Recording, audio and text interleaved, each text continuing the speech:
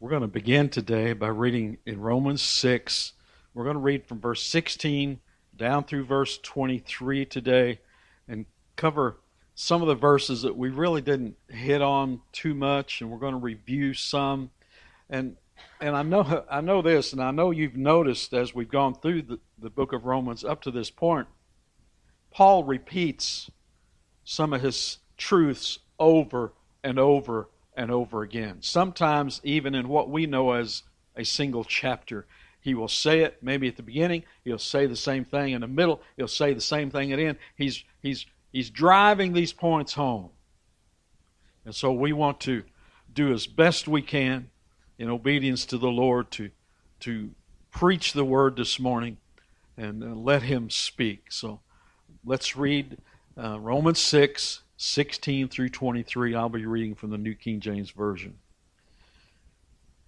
Do you not know that to whom you present yourselves slaves to obey, you are that one slaves whom you obey, whether of sin leading to death or of obedience leading to righteousness? But God be thanked that though you were slaves of sin, yet you obeyed from the heart that form of doctrine to which you were delivered. And having been set free from sin, you became slaves of righteousness. I speak in human terms because of the weakness of your flesh. For just as you presented your members as slaves of uncleanness and of lawlessness, leading to more lawlessness, so now present your members as slaves of righteousness for holiness. For when you were slaves of sin, you were free in regard to righteousness. What fruit did you have then in the things of which you are now ashamed? For the end of those things is death. But now, having been set free from sin and having become slaves of God, you have your fruit to holiness, and the end everlasting life. For the wages of sin is death, but the gift of God is eternal life in Christ Jesus our Lord. Let us pray once again. Heavenly Father, we give you thanks for your word, and even now, Father, I pray that you would pour your Spirit out upon us. Lord, help me that I would be faithful to your word. Help me to speak truth in love, Lord, and speak your word that you have for every individual that's here or maybe listening to this sermon at a later time. Lord, move within their hearts. I pray, Father, that if they are without Christ, that, Lord, you would perform a miracle of restoration, of regeneration, of bringing them to life. Open their eyes that they might see. Bring them to life in Christ. Grant them faith to believe, and grant them repentance as they would cry out confessing their sins to you. So, Father, help us this day. In Jesus' name, amen. Now, we have looked a lot. I know. We've looked a lot at this biblical truth of that everyone on the face of this planet is a slave. We've talked about that over and over again. Paul has talked about it over and over again. You are either a slave of sin leading to death, or you're a slave of righteousness leading to eternal life. Everyone is serving one of two masters. Either sin is your master or the Lord is your master. And we remember what Jesus said, no one can serve two masters. There's only two. There's only two. Now, let's look at just verse 16 in Romans 6. Do you not know that to whom you present yourselves slaves to obey, you are that one slave whom you obey, whether of sin leading to death or of obedience leading to righteousness? So the question would be, who do I obey? Question for you to honestly ask yourself is, who do you obey?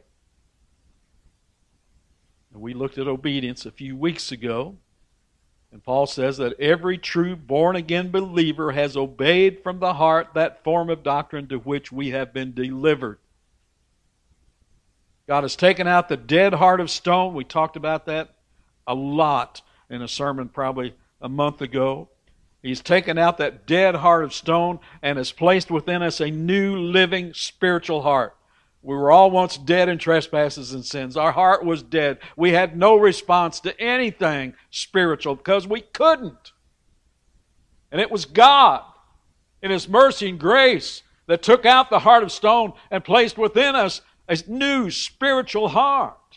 That's a work of grace and mercy and regeneration. That's God. We were all once dead in trespasses and sins, but thanks be to God, He has drawn us to Himself.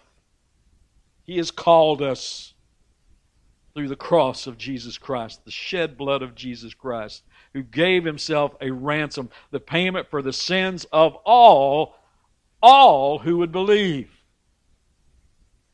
Everyone who would believe.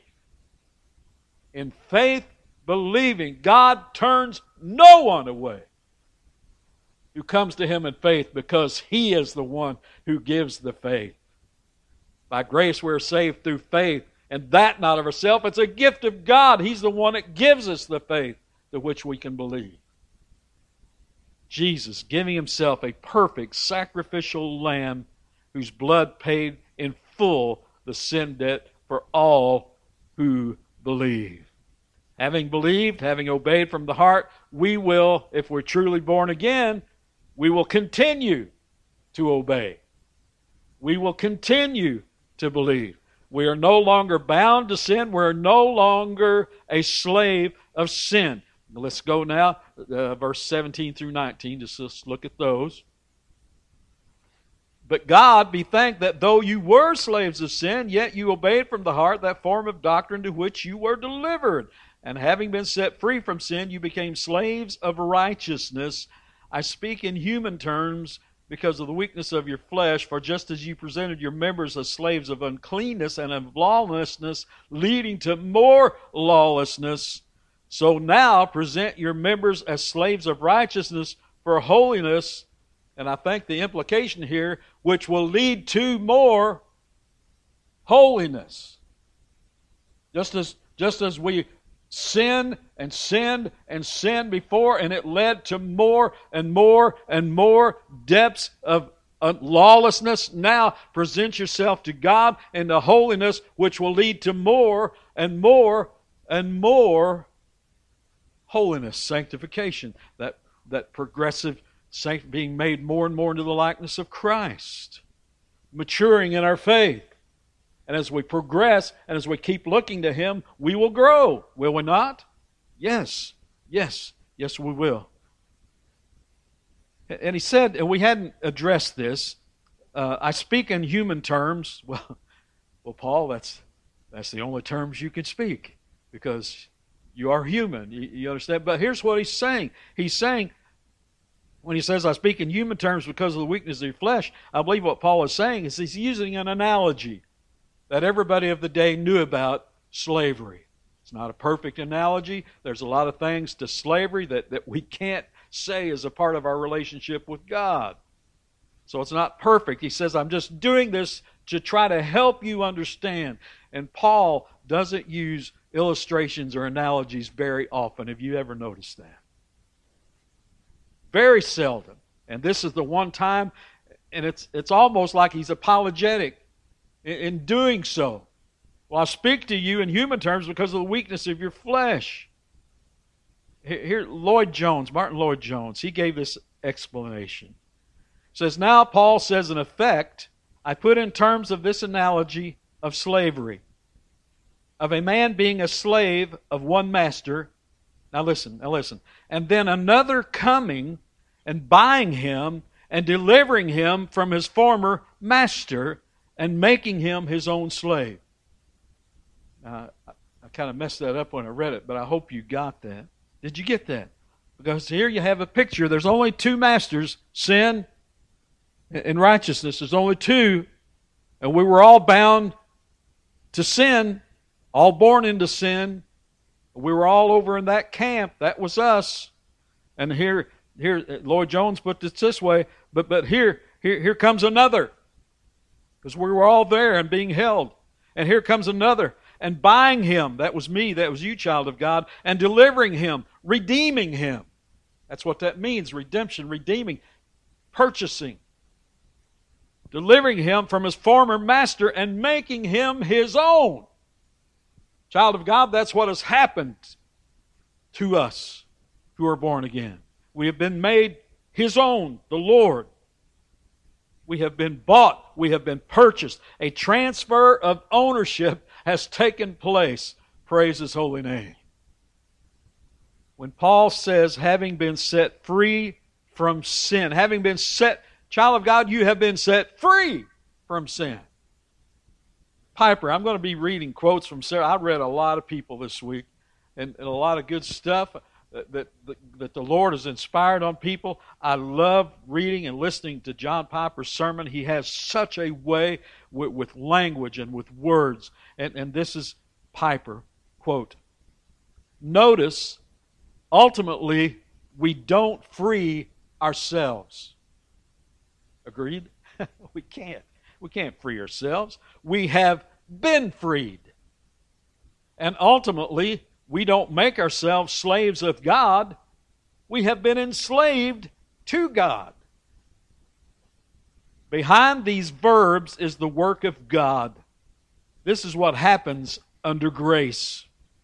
When Christ is our righteousness by faith, the grace of God enters us mightily and breaks the power of sin and transforms us in the renewing of our minds and writes the law upon our hearts and gives us a new spirit and inclines us to the Word of God and causes us to see the beauty of Christ and His ways as the treasure of our lives.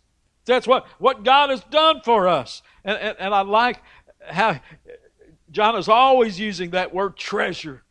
That word treasure. I love that.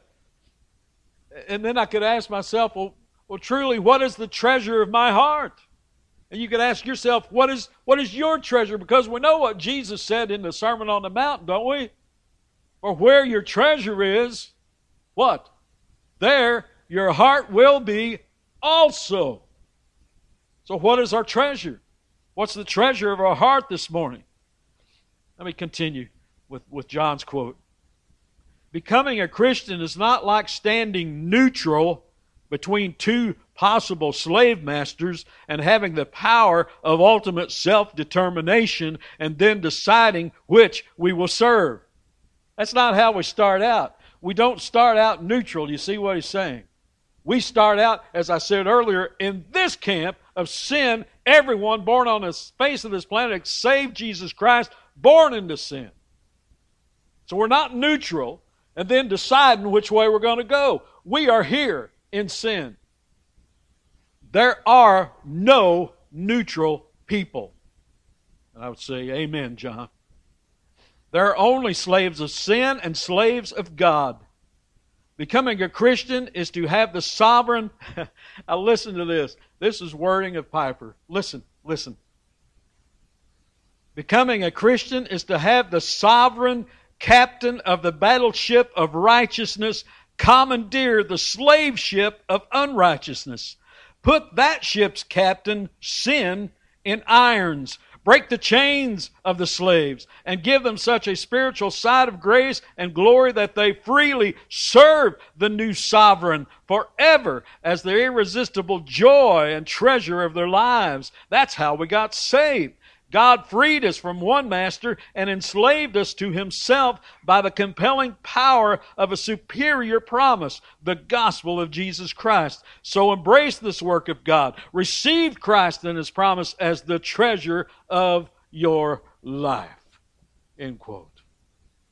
I hope you thought that was as good as I did when I read that. Receive Christ as the treasure of your life. Make Christ the treasure of your life. Now let's go back and let's pick up now Romans 6. Let's get verses 20 through 22. Just put those up.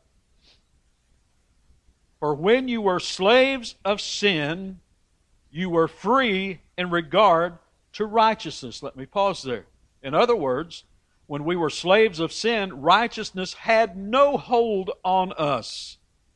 In that sense, we were free in regard to righteousness. We had no desire for righteousness, nor did we have the ability to meet its requirements. See, we were controlled and ruled by sin, the master who had us bound. So do you see what he's saying? You were free in regard to righteousness. Now let's keep going. verse 21 here. What fruit did you have then in the things in which you are now ashamed?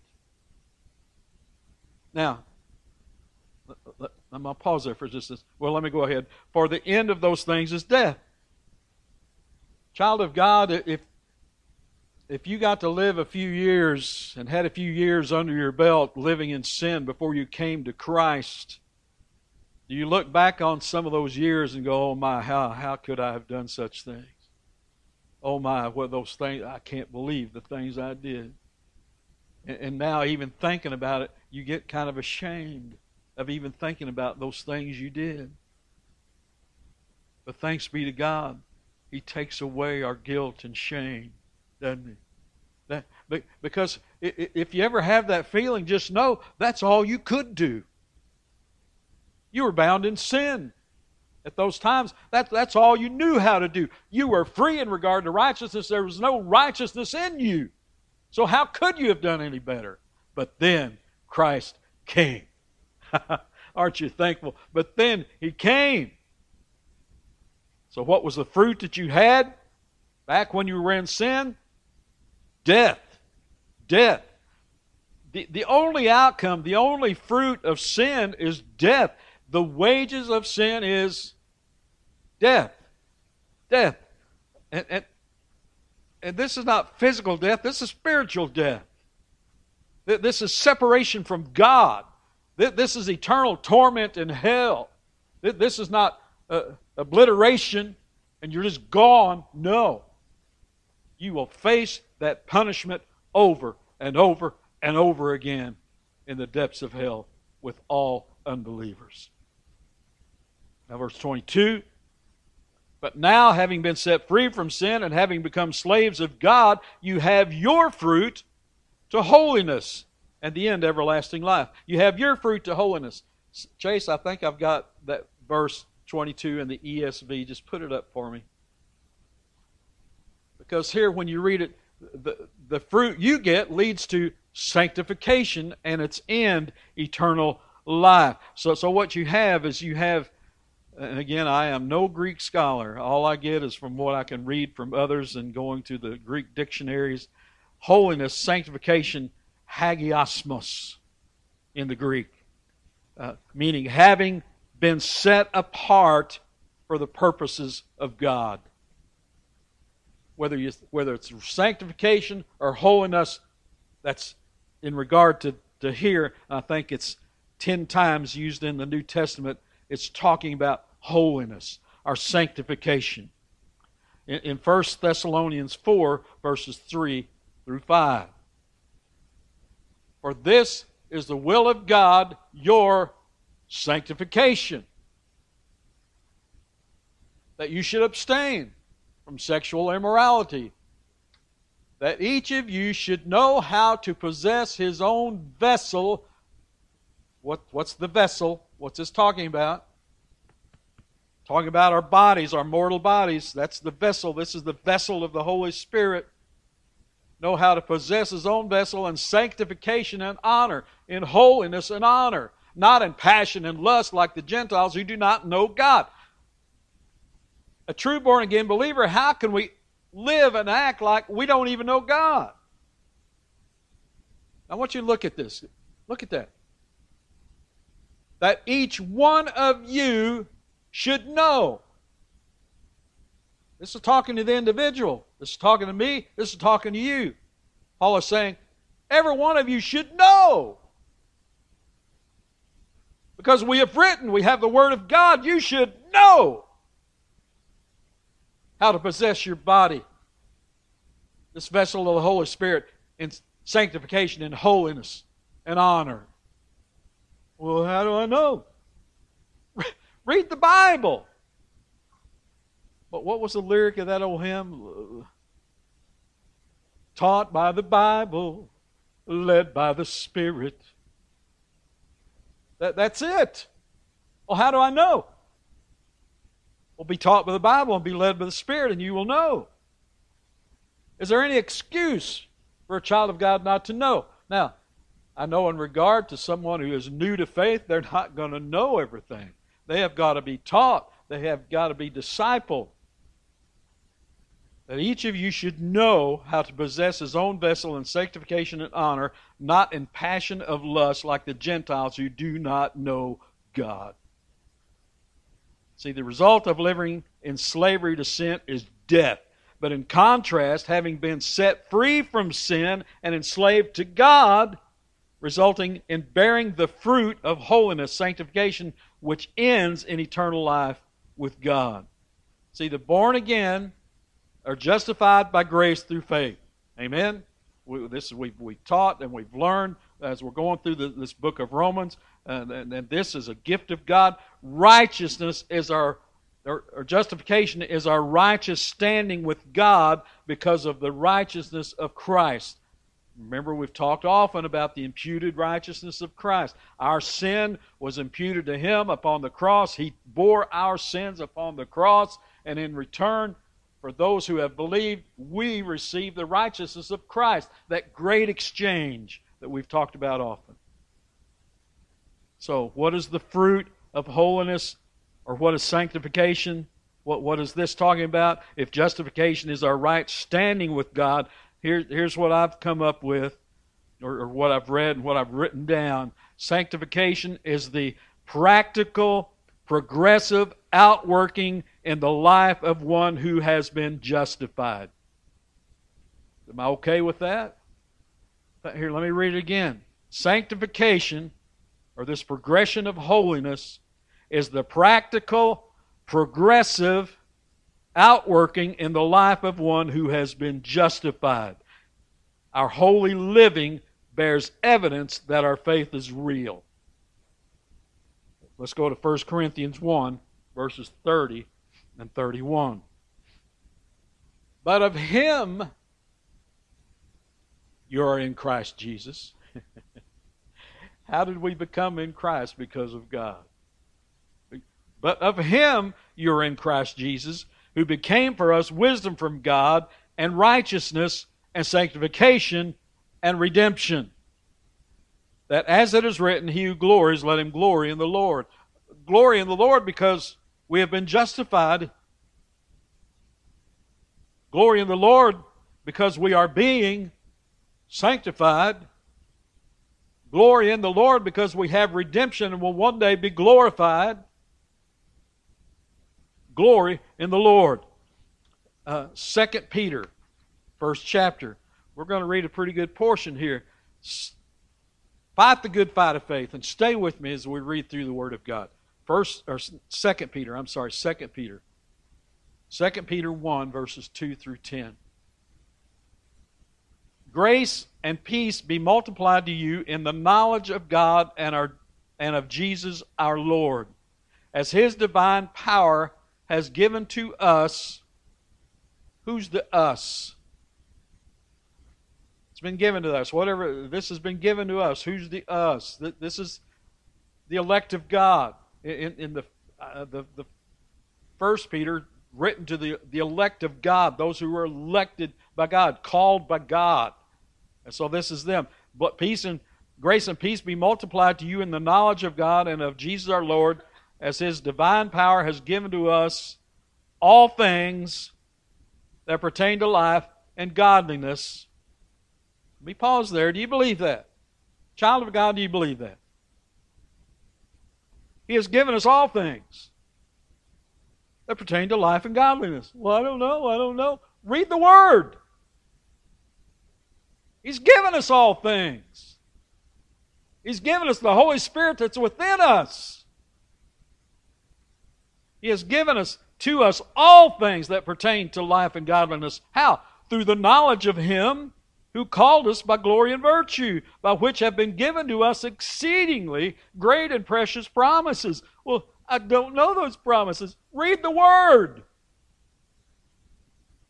Have I got a theme? Have I got a point that I'm trying to make? Has been given to us exceedingly great and precious promises, that through these great and precious promises, you may be partakers of the divine nature, of holiness, of sanctification, you see, having escaped the corruption that is in the world through lust. In other words, sin, from where we have been taken from. But also for this very reason, giving all diligence. There's some work involved here, isn't there? If I'm going to be diligent as doing this,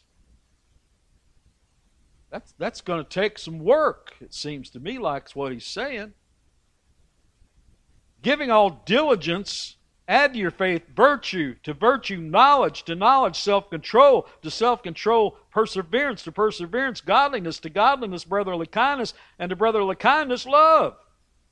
For if these things are yours and abound, you will be neither barren nor unfruitful in the knowledge of our Lord Jesus Christ. There's a promise. For he who lacks these things, well, I don't know. He who lacks these things is short-sighted even to blindness, and has forgotten that he was cleansed from his old sins. Are you living a life like you have forgotten what you have been cleansed from? Am I?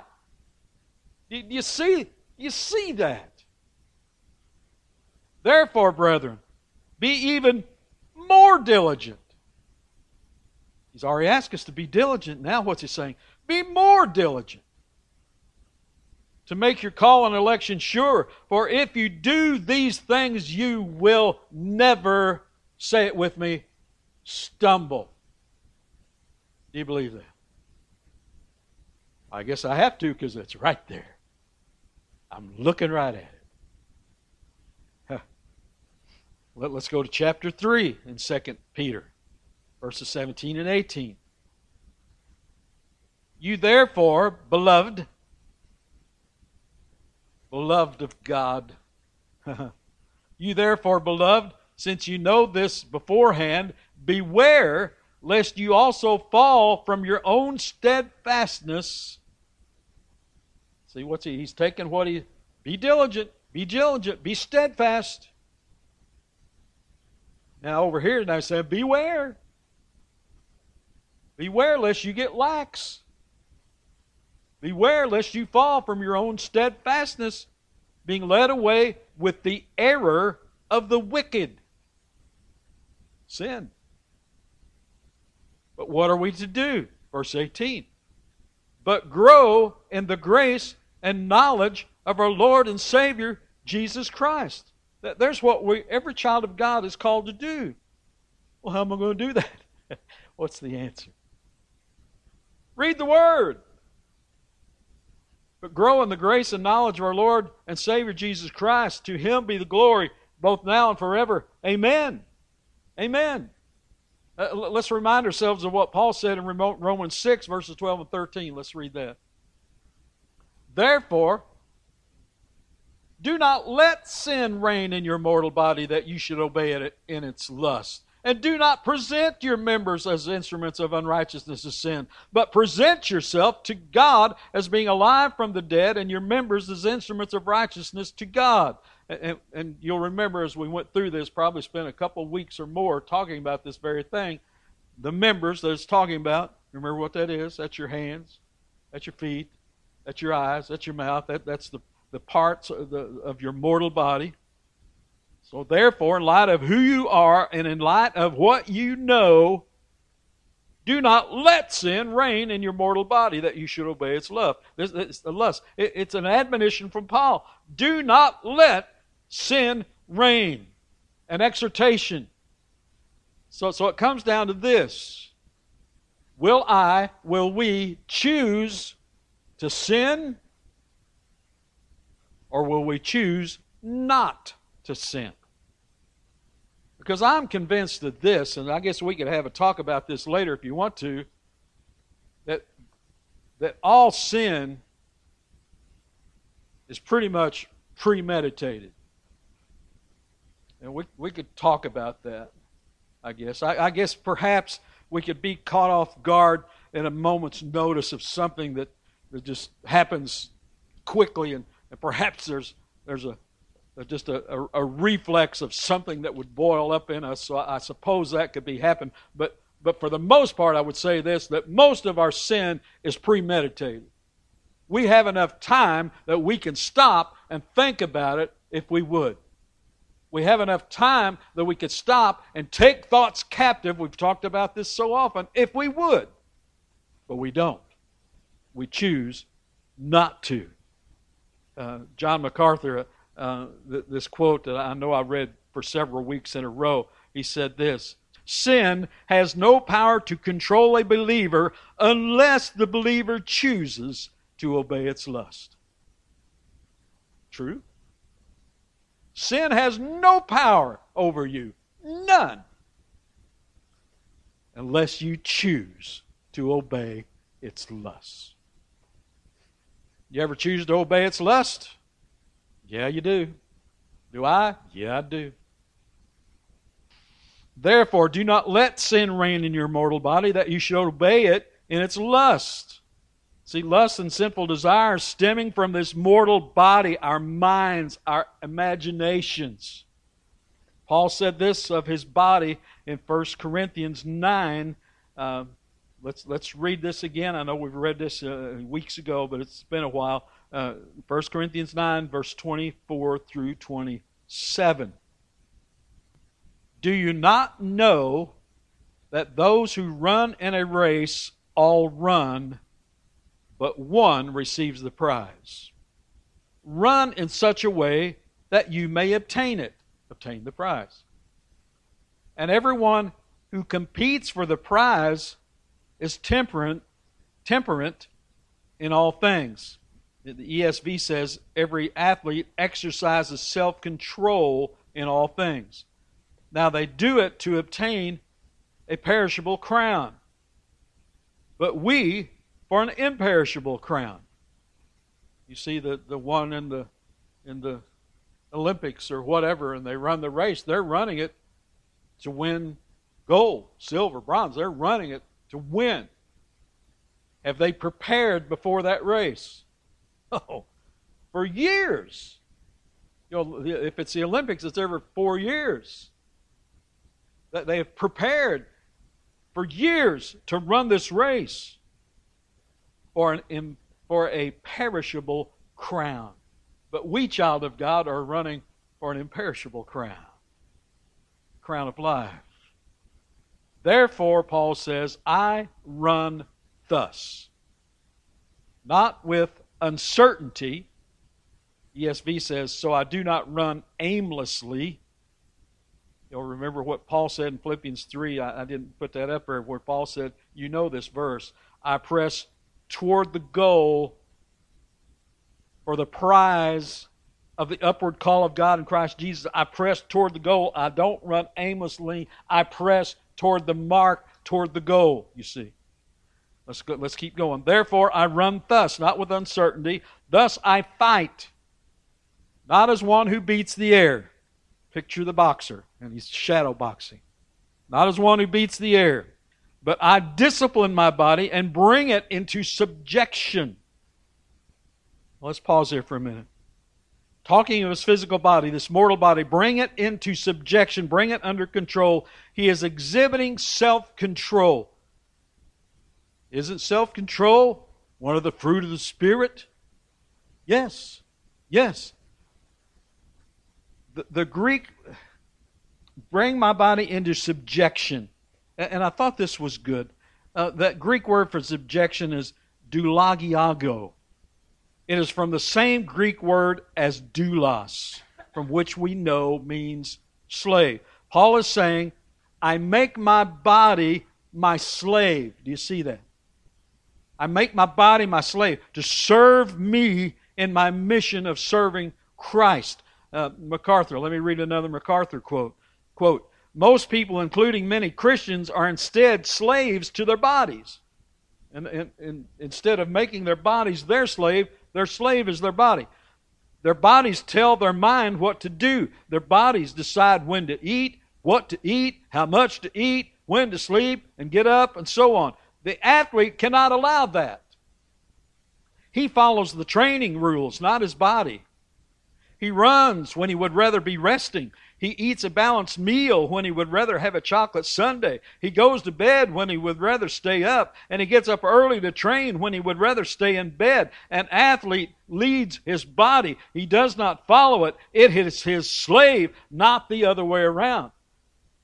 That's good, isn't it? End quote.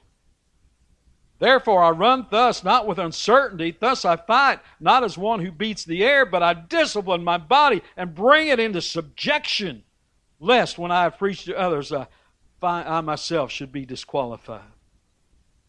And there, we've talked about this. He's not saying I lose my salvation, but he could be disqualified from service if he falls into certain sin. Certain men falls into certain sins, they disqualify themselves, I believe the Word of God says, from preaching. There's a lot of things that we can get disqualified from, according to the Word of God, because we fall into sin. I discipline my body. Do we do that? Do I do that? Romans 12, verse 1 and 2. I beseech you, therefore, brethren, by the mercies of God, that you present your bodies a living sacrifice, holy, acceptable to God, which is your reasonable service. Let me pause there. That's Romans 12. And he's going to be talking along these lines as he already has been, and he is now in chapter 6, and he's still talking about it in chapter 12. Is this important? Yes, it is. And he goes on to say, verse 2, and do not be conformed to this world, but be transformed by the renewing of your mind, that you may prove what is that good and acceptable and perfect will of God. In other words, that you may display the fruit of holiness and righteousness and sanctification. May we present our bodies a living sacrifice, holy and acceptable to God. May we not present our members to be used as instruments of unrighteousness. Don't make the members of our body available to sin. Well, how do we do that? What's the key? Well, he said there, do not present your members as instruments of unrighteousness to sin, but present yourself to God. The key, present yourself to God. Keep presenting yourself to God. Continually coming before God. Well, how do I do these things? How do I do these? All these things you're talking about, you're just making me feel bad, and this is not helping me at all. How do I do these things? You submit yourself to God and His Word. And you pray. And you read His Word. And you say, Lord, fill me with your Spirit. Lord, give me wisdom and discernment from your Word. Lord, help me make the members of my body instruments of righteousness for you. You see, every day may we come before Him in prayer. Equip me, Lord, and use me. Lord, let my strength be in you and from you and you alone. Lord, let me stand in your power. See, we stand not in our own power and strength. You understand that, right? It's not pulling yourself up by your own bootstraps and do this, do it on your own. No, it's His power and His might. So are we submitting to God? Are we progressing in holiness? Are we progressing in this daily fight against sin? Child of God, don't be deceived. We are in a daily battle with sin. Do you understand that? With the lust of the flesh, with this mortal body, with our minds, our thinking. So may we stay alert. May we stay vigilant. Let's read Romans 13. Romans 13, 11 through 14. And do this. Child of God, do this. Okay, now we're all listening? Here's what we're to do. That now it is high time to awake out of sleep. For now our salvation is nearer than when we first believed. The night is far spent, the day is at hand. Therefore let us cast off the works of darkness, and let us put on the armor of light. Let us walk properly as in the day, not in revelry and drunkenness, not in lewdness and lust, not in strife and envy, but put on the Lord Jesus Christ, and make no provision for the flesh to fulfill its lusts.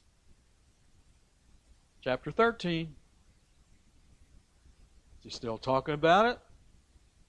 Yeah. Is this important? Oh, yeah.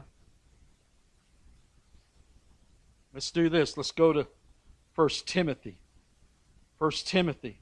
And let's be challenged all the more. Here, let's just take it all in today.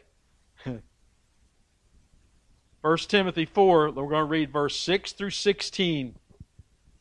Because really we're going to focus in on one verse. Well, why are you reading all those verses in? Because they all talk about the things here we are talking about. Let us be reminded of what the Word of God says. Verse 6. If you instruct the brethren in these ways. Now, well, here I didn't get started very far, did I? Let me pause here for a second. This is Paul writing to Timothy to encourage him and to exhort him in what he should be doing. Okay? If you instruct the brethren, so this is Paul is saying, Timothy, you instruct those that are in your care. If you instruct the brethren in these things, you will be a good minister of Jesus Christ, nourished in the words of faith and of the good doctrine which you have carefully followed. But reject profane and old wives' fables. Now listen to this. And exercise yourself toward godliness. For bodily exercise profits a little, but godliness is profitable for all things, having promise of the life that now is and of that which is to come. This is a faithful saying and worthy of all acceptance. For to this end we both labor and suffer reproach, because we trust in the living God, who is the Savior of all men, especially to those who believe. Savior of all men. Wait a minute. Don't get hung up on that all men. Especially those who believe. Did you know that God is good to all men? Do you know that God lets the rain fall on the good and the evil? You know that God is good just because He doesn't send down fire to consume the wicked. He is good to all men. So don't get turned sideways because of that. Especially to those who believe. These things command and teach. Let no one despise your youth. Timothy was a young man. Don't let no one despise your youth, but be an example to the believers in word, in conduct, in love, in spirit, in faith, in purity. Is that a good word for all of us? Yes, it is. Till I come, give attention to reading, to exhortation, to doctrine. Is that a good word for all of us? Do not neglect the gift that is in you, which was given to you by prophecy with the laying on of hands of the eldership. Meditate on these things. Give yourself entirely to them, that your progress may be evident to all. So we're talking about sanctification, progressing in holiness. We want this progression to be evident to those around us, don't we? I hope we do. Take heed to yourselves and to the doctrine. Continue in them, for in doing this you will save both yourself and those who hear you. Now, Paul would say, you can't save anybody. And Paul has taught that, so don't get hung up on that either. But he's out there preaching the Word, throwing seed. That part that just stands out to me, exercise yourself toward godliness. Yes, physical exercise is good. I believe we're to be good stewards with our bodies, to take care of them as best we can. But of a greater value than this is to exercise yourself toward godliness. Here's another call to action, a call to obedience to the Word and the will of God. Exercise yourself. No one can do this for you. You know that, right? No one can do this for you. Let's take the example in the physical exercise. If you're going to physically train and exercise, it's got to be you doing it. It's got to be you doing the running, the walking, the stretching, the lifting of weights. It's got to be you. Yes, you get instruction. so you do it properly so you don't hurt yourself. Yes, you can get trainers. Yes, you can get teachers. Yes, you can read books on the proper way to do things, but you can't have someone else train for you and exercise for you, can you? No, that's not how it works. Exercise yourself toward godliness. See, this is reminiscent of what Paul told the Philippians in Philippians 2, verses 12 through 13. Therefore, my beloved, as you have always obeyed, not as in my presence only, but now much more in my absence, you know these words, work out your own salvation with fear and trembling. For it is God who works in you, both to will and to do for His good pleasure. Work out what God has placed in you. You do that. Paul would echo all these same words in 2 Timothy 2, verses 15 and 16. This is the last letter that Paul wrote before he was killed. Be diligent to present yourself approved to God, a worker who does not need to be ashamed, rightly dividing the word of truth, but shun profane and idle babblings, for they will increase to more ungodliness. Wow. Present yourselves. We are called to do this, to present ourselves. I beseech you, brethren, by the mercies of God, present your bodies a living sacrifice, wholly acceptable to God. It's your reasonable service. Every born-again believer has been called to action, to do. Exercise yourself toward godliness. Be diligent. Be all the more diligent to present yourself approved to God. See, my prayer is that the reminder of this word may shake us, may cause a stir of the Holy Spirit within us. We sang that old hymn this morning. Awake my soul and sing. You say, we need to be awakened sometime, that we might have a personal call to action, that we may have a personal revival. People talk about revival. Well, where does revival start? In us. In an individual. You want revival, then submit yourself to God. Do these things that we've been talking about and reading this morning. Be diligent. A call to commit to exercising ourselves to godliness, to train ourselves, to exercise ourselves, to pray, to read the Word, to study, to ask questions, to take notes, to train yourself toward godliness. Another quote. Alistair Begg. Now listen to this.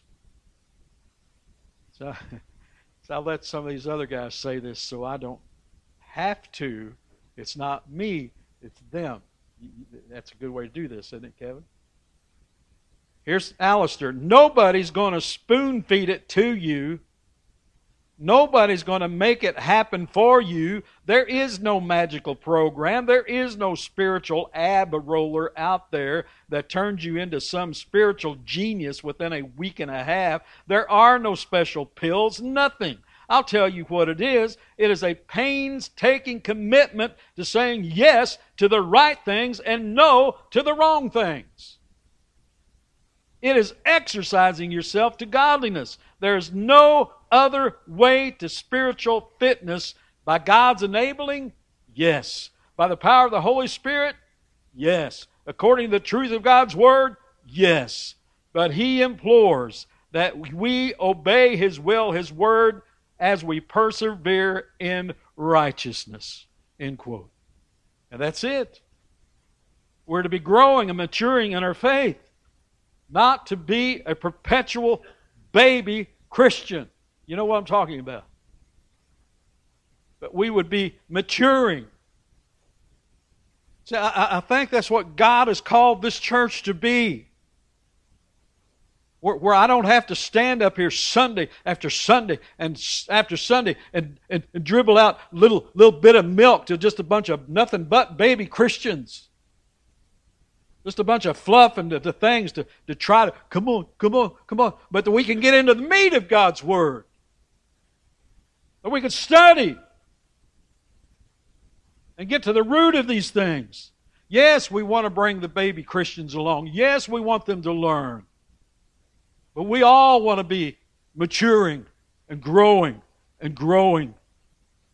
Not to just be on the milk of the Word. You know where I'm going. Let's go 1 Corinthians 3, first 3 verses. And I, brethren, could not speak to you as to spiritual people, but as to carnal, as to babes in Christ. I fed you with milk and not with solid food, for until now you were not able to receive it, and even now you're still not able. You see, this has been some time since he's been with these people. Okay, you were baby Christians when I was here. Now I've been gone a while. Now I've come back and you're still a baby. What's going on? For you are still carnal. For where there are envy, strife, and divisions among you, you are not carnal. Are you not carnal and behaving like mere men?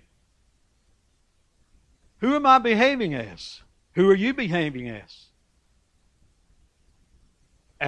As the world? As sinful people?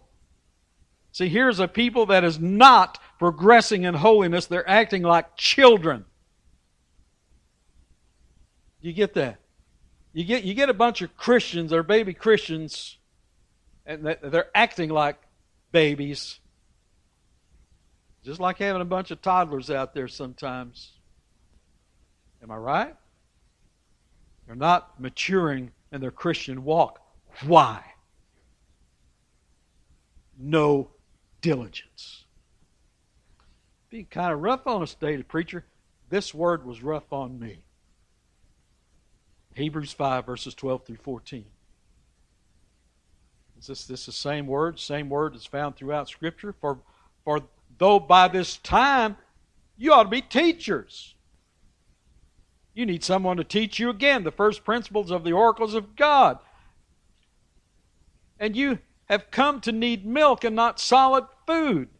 For everyone who partakes only of milk is unskilled in the word of righteousness, for he is a babe. How long have you been a Christian? Are you still a babe? Well, here's what Paul would say to you. The solid food belongs to those who are of full age. That is, listen to this, those who by reason of use have their senses exercised to discern both good and evil. Man, that's a good word. For those who by reason of use, it's daily walking as we should according to the Word of God, daily use, and we have our senses exercised so that we might discern both good and evil. Remember what Alistair said, to say yes to the right things and no to the wrong things. We must exercise ourselves to godliness to be able to do that. That we would be making progress in our spiritual walk and conduct, and that it would be evident to all. Because let me tell you this, it's evident. You know what I'm saying? It's evident whether good or bad, it's evident. Remember what Paul told Timothy in 1 Timothy 4:12. Do not despise your youth, but be an example to the believers in word, in conduct, in love, in spirit, in faith, in purity. That's a good word right there.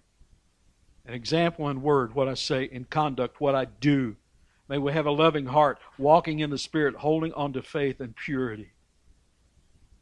1 Timothy 6:11 and 12. But you, O man of God, flee these things and pursue righteousness, godliness, faith, love, patience, gentleness. Fight the good fight of faith. Lay hold on eternal life, to which you were also called and have confessed the good confession in the presence of many witnesses. I'm going to close this out with a Lloyd Jones quote. Lloyd Jones preached 2 sermons on verse 19, Romans 6:19. This is how he ended that second sermon. Quote, "We are to put into practice what we claim to believe and live as we should as children of God." Now let me interject here, because I would add the reminder, no one can do it for you. Present yourselves to God. You exercise yourself to godliness. Now let me continue. We are to grow in holiness. We are to remind ourselves of who and what we are. We are children of the heavenly King. Let me pause there. I think we forget that sometimes. Satan is a liar, and he wants to make us think that we are paupers when he knows himself we're children of the King. We are children of the heavenly King. We are members of the household of God. It is only as we remember this and live according to that we shall be advancing in holiness. The blood has been shed for me. Therefore, with all I am and all I have, as I used to go in the old evil direction, now I must rise up and go in this holy direction. I must do it. But you ask, where do I get the power to do it? You have already received all things that pertain unto life and godliness. You do not need another experience. You do not need some new gift. You have been given everything in Christ. You are in Him from the beginning of your Christian life. Now listen as he closes out this pretty hard. For those that aren't doing this, you are just a slacker and a cad. Just lazy and indolent. Indeed a liar if you are not living this life. That's kind of rough. This is important. Awake, my soul.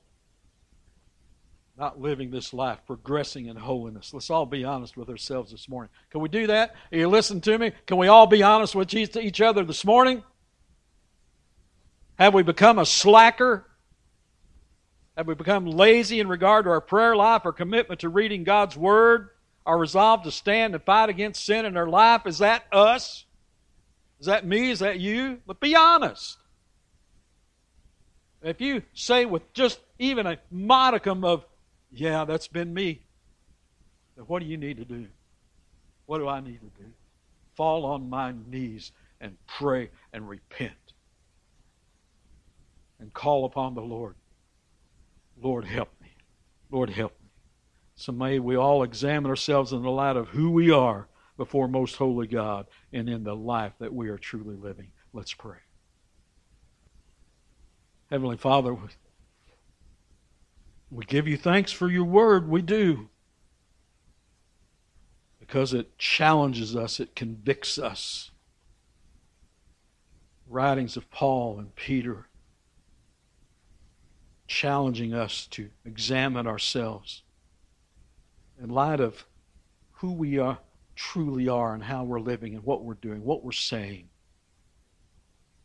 Father, let everyone who has heard all of this morning be very brutally honest with ourselves, engaging where we are in our walk of holiness. And let us not make excuses. There is no excuse. Your word says you have given us all things that pertain to life and godliness. All things that pertains to living this life here on this earth in these mortal bodies that we should. And of godliness and holiness and sanctification. You've given us everything we need in your word. So Father, I just pray, pour out your Spirit upon us. Draw us all close to yourself. Shine light into the dark places that would make very visible the sin that we have tucked away in a quiet, secret place that we think nobody can see, and have forgotten that you see it all. So, Father, help us sweep it all clean as we confess our sin to you, as we look to you, to the truth of your word, and being led by the Spirit, and Lord, to exercise ourselves to godliness. Father, should there be someone who is yet lost, and perhaps you're using even a sermon such as this to open their eyes to the truth of where they are. And Lord, by your grace and mercy, show them the rescue that's in Jesus Christ. Show them, Lord, that there is forgiveness for sin in the sacrifice of Christ. Show them, Lord, as you would open their eyes to see, and you would begin drawing them to yourself, that they don't have to stay with the master of sin that they are in, but they can turn to you as you would grant them faith to believe. So, Lord, as they would see you and they would see their sin, I pray that you would grant them forgiveness as they would fall before you, confessing their sin, receiving Christ, and following him for the rest of their days. So, Lord, help us all to follow Christ the rest of our days. Help us to make a resolve today, as that old hymn that we sang early, to resolve this day to follow Christ. And it's in Jesus' name I pray. Amen.